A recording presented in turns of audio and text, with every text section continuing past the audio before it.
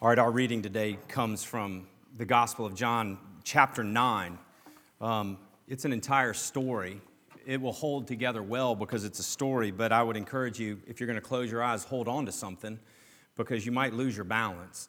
But listen to this story from John 9. It can be found on page 895 of your blue pew Bibles. I'll remind you of that in just a minute if you want to just listen. John chapter 9. As he passed by, he saw a man blind from birth. And his disciples asked him, "Rabbi, who sinned that this man or his parents, that he was born blind?" Jesus answered, "It was not that this man sinned or his parents, but that the works of God might be displayed in him. We must work the works of him who sent me while it is day. Night is coming when no one can work. As long as I am in the world, I am the light of the world." Having said these things, he spit on the ground and made mud with saliva. Then he anointed the man's eyes with the mud and said to him, "Go wash in the pool Siloam," which means sent. So he went and washed and came back seeing. The neighbors and those who had seen him before as a beggar were saying, "Is this not the man who used to sit and beg?" Some said, "It is he," and others said, "No, but he is like him." He kept saying, "I am the man." So they said to him, "Then how were your eyes opened?" He answered, "The man called Jesus made mud and anointed my eyes and said to me, 'Go to Siloam and wash.' So I went and washed and received my sight." They said to him, "Where is he?" He said, "I don't know." They brought to the Pharisees the man who had formerly been blind. Now it was a Sabbath day when Jesus made the mud and opened his eyes. So the Pharisees again asked him how he had received his sight. He said to them, "He put mud on my eyes, and I washed, and I see." Some of the Pharisees said, "This man is not from God, for he does not keep the Sabbath." But others said, "How can a man who is a sinner do such signs?" And there was a division among them. So they said again to the blind man, "What do you say about him, since he has opened your eyes?" He said, "He is a prophet." The Jews did not believe that he had been blind and had received sight until they called the parents of the man who had received his sight. And they asked them, "Is this your son who you say was born blind? How then does he now see?" His parents answered, "We know that this is our son and that he was born blind. But how he now sees we do not know, nor do we know who opened his eyes. Ask him. He is of age. He will speak for himself." His parents said these things because they feared the Jews. For the Jews had already agreed that if anyone should confess Jesus to be Christ, he was to be put out of the synagogue. Therefore his parents said, "He is of age. Ask him." For a second time, they called the man who had been blind and said to him, "Give glory to God. We know that this man is a sinner." He answered, "Whether he is a sinner, I do not know. One thing I do know, that though I was blind, now I see." They said to him, "What did he do to you? How did he open your eyes?" He answered them, "I have told you already, and you would not listen. Why do you want to hear it again? Do you also want to become his disciples?" And they reviled him, saying, "You are his disciple, but we are disciples of Moses. We know that God has spoken to Moses, but as for this man, we don't even know where he comes from." The man answered, "Why, this is an amazing thing. You do not know where he comes from, and yet he opened my eyes. We know that God does not listen to sinners, but if anyone is a worshiper of God and does his will, God listens to him. Never since the world began has it been heard that anyone opened the eyes of a man born blind. If this man were not from God, he could do nothing." They answered to him, "You were born in utter sin, and would you teach us?" And they cast him out. Jesus heard that they had cast him out. And having found him, he said, "Do you believe in the Son of Man?" He answered, "And who is he, sir, that I may believe in him?"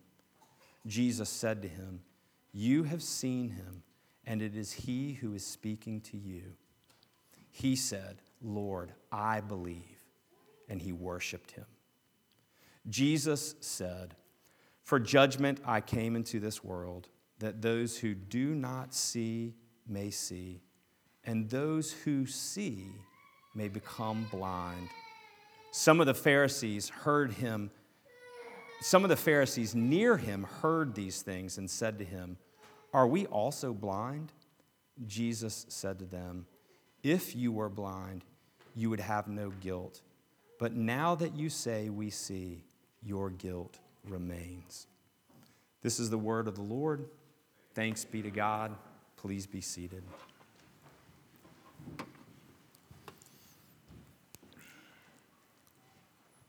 Please pray with me. Father, we come to your word, and you know that we are drawn in by stories. You know that this story is rich with imagery and with symbolism. Father, it is rich with truth. And so, Father, now I ask that you would use your word to open the eyes of our hearts that we may know. That we may know, Father, who you are. Father, for this to happen, you have to do a great work among us even now. But we praise you that you have said that your word never goes out from you and returns void, but always accomplishes the purposes for which it is sent. Father, we come before you now, and we ask you humbly, would you accomplish the purposes of your word among us and in us? Father, would you accomplish the purposes of your word in me today? Would you, Father, continue to open our eyes that we might see Jesus? And Father, I just pray for the person in this room who is convinced that today of all days, the frustration of all frustrations having mounted this week, that this certainly is not going to be the day when you open their eyes. Lord Jesus, I pray that as you did not wait for the blind man before you opened his eyes, neither would you wait for us, but that you would do your work in your time, in our hearts and in our lives. Father, the healing that we need is great. It is great. Father, show us your mercy. And it's in your name, Jesus, we pray these things. Amen. We have been working our way through the Gospel of John, and today Jesus uses again the phrase, the Son of Man, and he uses it to the blind man.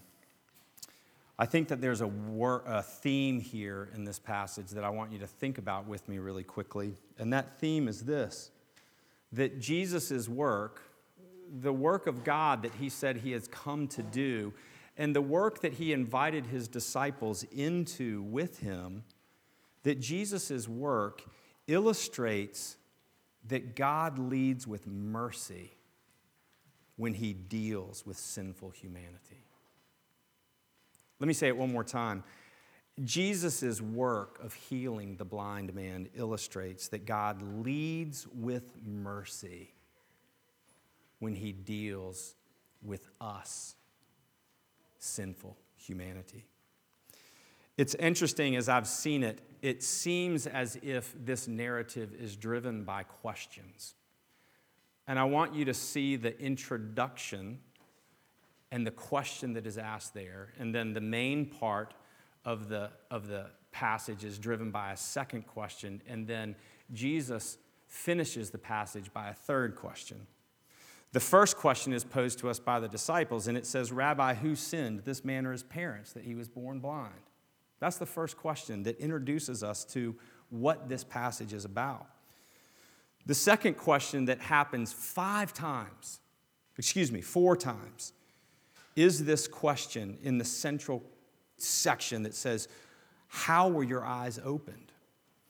And then there's finally a third question that ends this section. And it ends with Jesus speaking to the man who was then formerly blind.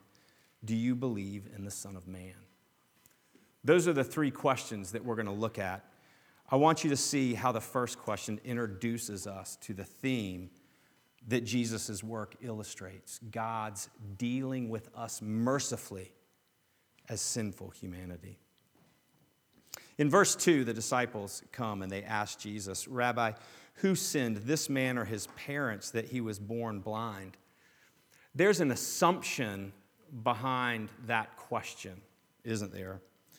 The assumption is that this man who was born blind, and it's a big deal that he was born blind. The man references it over and over and even references it to the confidence that this is God's work in his life. The assumption is that God's initial response toward this man and toward humanity, God's initial response to sin, is to inflict suffering. You know, it's really even likely that the disciples believed that, which led to their callousness of even asking the question that was more than likely in the presence of a blind man. This man right here, this man who heard them talking about him. But you know, it's most likely that this blind man believed it as well. Jesus' response in verses 3 through 5 begin to, no pun intended or intended, shed light on the situation. Jesus answered very boldly, it was not that this man sinned or his parents, but that the works of God might be displayed in him. Jesus gives the very reason for why this man was born blind, that the works of God would be displayed in him. And then he goes on to say, we, including his disciples, must work the works of him who sent me while it is day. Night is coming when no one can work. As long as I am in the world, I am the light of the world, Jesus says, connecting this healing miracle to what we were supposed to understand in Jesus' declaration at the Feast of the Booths, that he is the light of the world. Jesus' response is that the works of God are going to be made known in this man's life. God is about to be revealed, and Jesus, as the light of the world, engages this blind man. Verse 6 is stunning in its brevity and also in the situation, if you'll let yourself get there. Having said these things, he spit on the ground and made mud with his saliva. Then he anointed the man's eyes with the mud and said to him, go wash in the pool of Siloam, which means sent. So he went and washed and came back seeing. Jesus engages a blind man who has yet to engage Christ. Jesus makes mud and applies it to this man's eyes. And in so doing, he pulls the pin on this mercy hand grenade. And he lobs it into this group of people. Jesus, the one who was sent from the Father, as he just articulated, sent this blind man in. It's a strange thing about mercy, isn't it? Mercy either transforms or it repels. It is either received and entire relationships built, or it is rejected.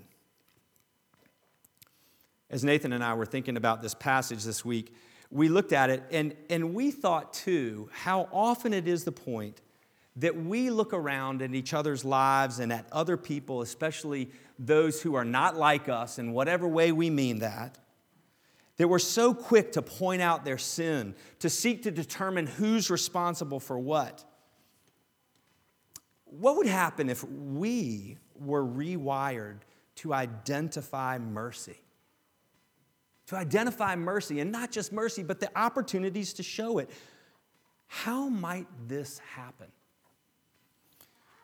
Well, in order for it to happen to you and me, our assumptions about who God is need to be revealed. Listen, if you've come into this service today and you have said, I am all out of mercy. I have no more mercy left. I want you to know that this sign and this sermon is for you. Here, Jesus brings us to mercy's store. The central question that helps us understand that Jesus' work illustrates God's leading in mercy towards sinful human beings is the question that we get out of verses 8 all the way through the end of the story, 34, when the blind man is kicked out of the synagogue. And that question is this: how were your eyes opened? The formerly blind man, and remember, he is yet to see Jesus at this question, comes back, and the first thing that he does is he returns to where he was before, and the people are amazed. They said, this seems like that guy that used to be blind. And other people go, no, he just looks like him. And the guy's going, it's me. I'm the guy. I was blind, and now I see. And they're like, come on, man. You were blind? How is it that you see? That's the question that's asked in verse 10, right? And immediately the guy gives glory to God, right? He looks at him and he says, look, the guy named Jesus, he made mud, anointed my eyes, and said to me, go to Siloam and wash. So I went and washed, and I received sight. The question of how were your eyes open leads us immediately to Jesus, right? Because what do the people say to the blind man? They look at him and they say, where is he? Where is Jesus? Let's go to him. And he looked at him and he goes, I don't know. The blind man hadn't even seen Jesus. Naturally, where do they go to understand what a miracle is? They go to those who have taught them about who God is and what his character is like. They take them to the Pharisees. And in verse 15, we get the question again from the Pharisees, how were your eyes opened? And again, the formerly blind man, he's forthright. He tells them again, he put mud on my eyes and I washed and I see. But we see the crisis that Jesus just created by this miracle of mercy in this man's life. Because we're told that he did this on the Sabbath. You see, the Sabbath was taken extremely seriously, and for good reason, because God in the Old Testament said, you should observe the Sabbath, and those who don't observe it ought to be killed. And so the Pharisees were like, we've got to observe the Sabbath. This is a serious deal. They came up with no fewer than 39 categories of work that could not be done on the Sabbath. One of those categories of work that they generated from what they saw to be the seriousness of God in observing the Sabbath was the 23rd one, which says no kneading. And they determined that what must have happened is that Jesus must have made mud by kneading the clay with his spittle, therefore breaking the Sabbath. You see the crisis that is ensued. Jesus, who reveals God in this sign of mercy, is now charged as being a sinner, one who has a wicked heart and who has nothing to do with the will of God, versus those who see the situation and say, no, wait a minute, a man's eyes have been healed. He was born blind and now he sees. This is an incredible act of mercy. If the latter is received as an incredible act of mercy, there has to be a reordering of understanding who God is, how he thinks about the Sabbath, how he interacts with human beings. But if the former is believed, that Jesus is a wicked man who has broken the Sabbath and who is turned against the will of the Lord, then he must be rejected. This is the crisis that Jesus' mercy hand grenade explodes in their lives. And if you want a life that is filled with mercy as well, this hand grenade of mercy has to explode in our assumptions. Verse 19 is the third place that you see it. They don't believe that this man was born blind, and so they bring his parents to him. The best thing to do with this story is to dismiss it wholeheartedly outright. There's no way that this guy has been blind from birth, and so they bring his parents into it. And in verse 19, they ask his parents, "Is this your son who was born blind? How is it that he now sees?" The question is now revealing their unbelief. They don't believe the man, so they go to the parents. But the parents respond, and they respond in a way that ought to let all the air out of your spiritual balloons that you rightfully ought to be celebrate. His parents respond to that question in verse 20 by saying, "We know that this is our son and that he was born blind, but how he now sees, we do not know, nor do we know who opened his eyes." We're told that they denied any knowledge of the entire thing because they were afraid of being kicked out of the temple. I want you to imagine what it was like for the blind man who is there with his parents and he sees them for the first time. This is the first time he has seen his parents in his life. And they refuse to enter into the crisis of mercy that is playing out right before them. They refuse to celebrate. And why? Because of their fear. Well, the last time that this question comes up is when the Pharisees come to the man who was formerly blind in verse 24 and 25. And they say to him, "Give glory to God. We know that this man is a sinner." Now, what they're saying to him is they're saying, look, admit with us that this guy is a sinner, this Jesus guy. Admit with us that he broke the Sabbath by healing your eyes on the Sabbath. They call him into denying this miracle of mercy because they believe that the Sabbath is more about keeping than the Sabbath is about reception of mercy. You see how these guys have made the Sabbath a work as opposed to a reception of God's mercy. And it flies into the face of what the Old Testament says about the Sabbath. The reason that the Sabbath was created for us and the laws that God gave Moses was so that the people might be refreshed, is what he tells them. The reason that we're invited into God's Sabbath rest is not because God is resting.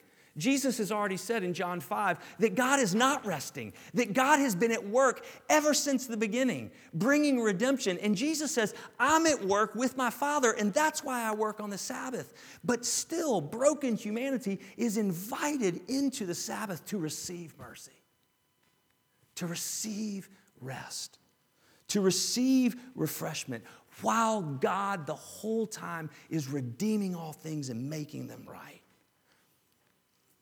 And here the Pharisees, those who are communicating to this blind man, this man who was formerly blind, demand that he recognize Jesus as a sinner. Listen to what they are saying when they say that, and make sure we understand it. The mercy that you have received, man who was formerly blind, isn't from God. That's what they're saying. God would not do that on the Sabbath.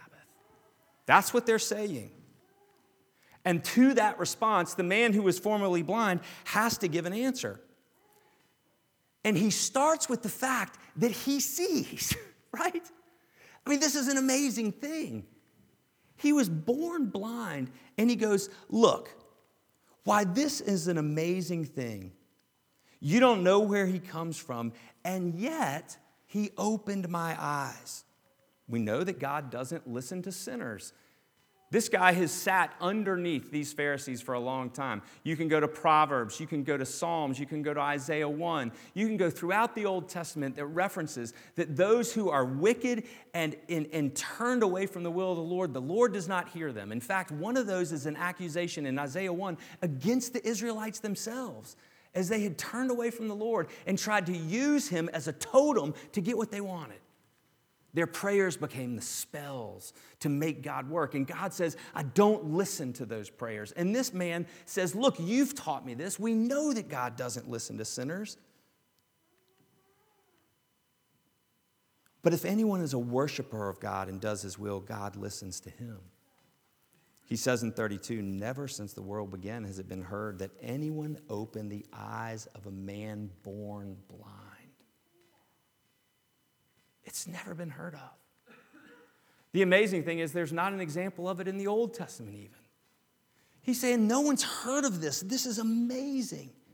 If this man were not from God, he could do nothing. The man who was formerly blind has said this is a prophet and he is sent from God. He has come to show God's merciful action toward me. And how do they respond to him in 34? They answer him, you were born in utter sin. It goes all the way back to the first question. The reason that you were born blind is your own sin, is what they accuse him of. You were born in utter sin, and would you teach us? And so they cast him out. But the crisis doesn't go away. Jesus' work illustrates that God deals with sinful humanity, leading with mercy. How does it end? It ends with a final question, and it's Jesus' question toward the blind man. Jesus asks him, do you believe in the Son of Man? The blind man hasn't found Christ yet. He hasn't seen Jesus. He responds to the man that asks him the question, and who is he, sir, that I may believe in him? And Jesus reveals himself now to him. You have seen him, and it is he who is speaking to you.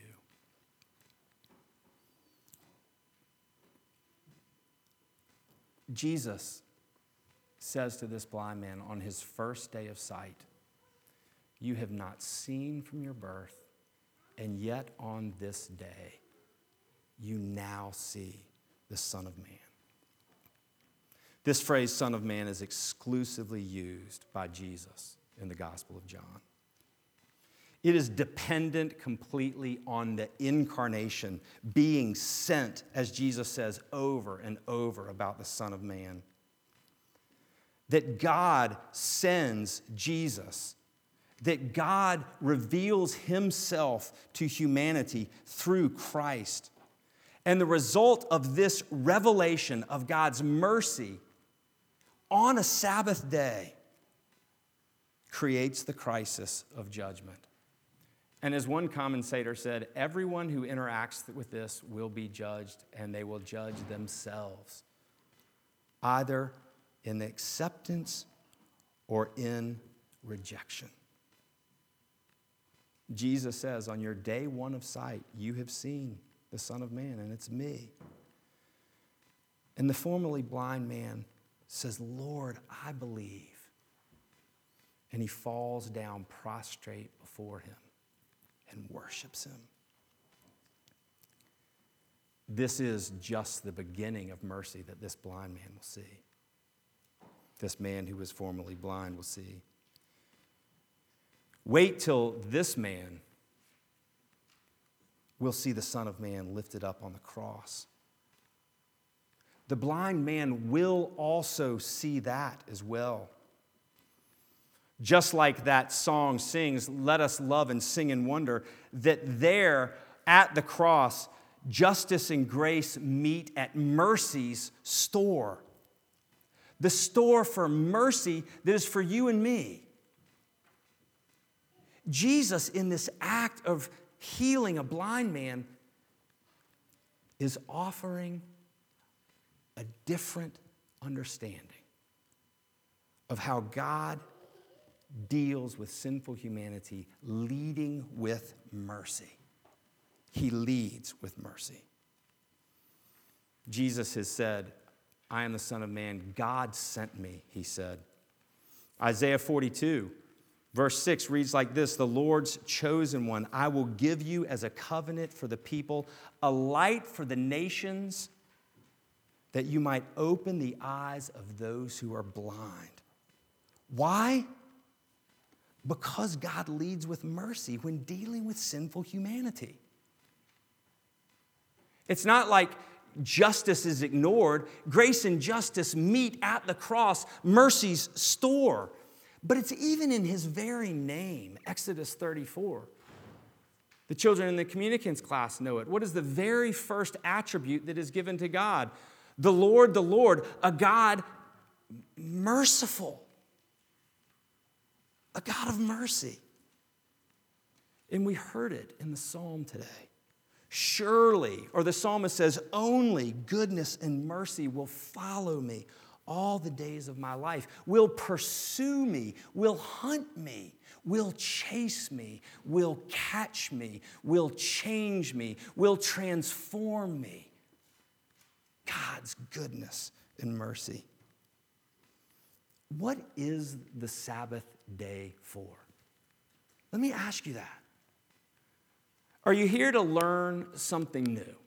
To walk away and go, I've got another index card of information on who God is and what the Scripture is about? Or is the Sabbath day, the day of rest that God has called us into, a day where we are required to find our refreshment from Him, our enjoyment in Him, and to entrust our lives to Him, to not work and gather and labor for the ways that we will make a life in this world, but to take up on mercy?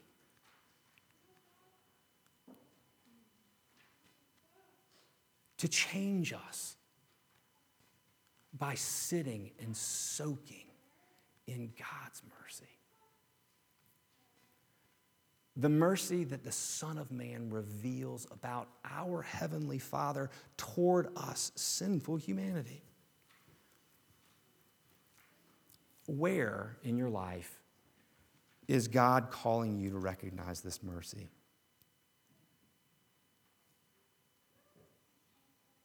If your answer is nowhere, that's a problem.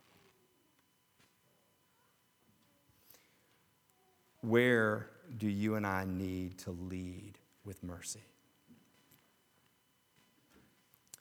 Real mercy does not do away with justice. God's mercy is demonstrated as His justice is poured out on Christ.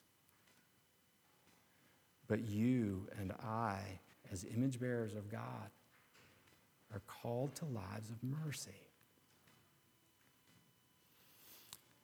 The theme of this healing miracle, the work that Jesus does, illustrates that God leads with mercy when dealing with fallen human beings.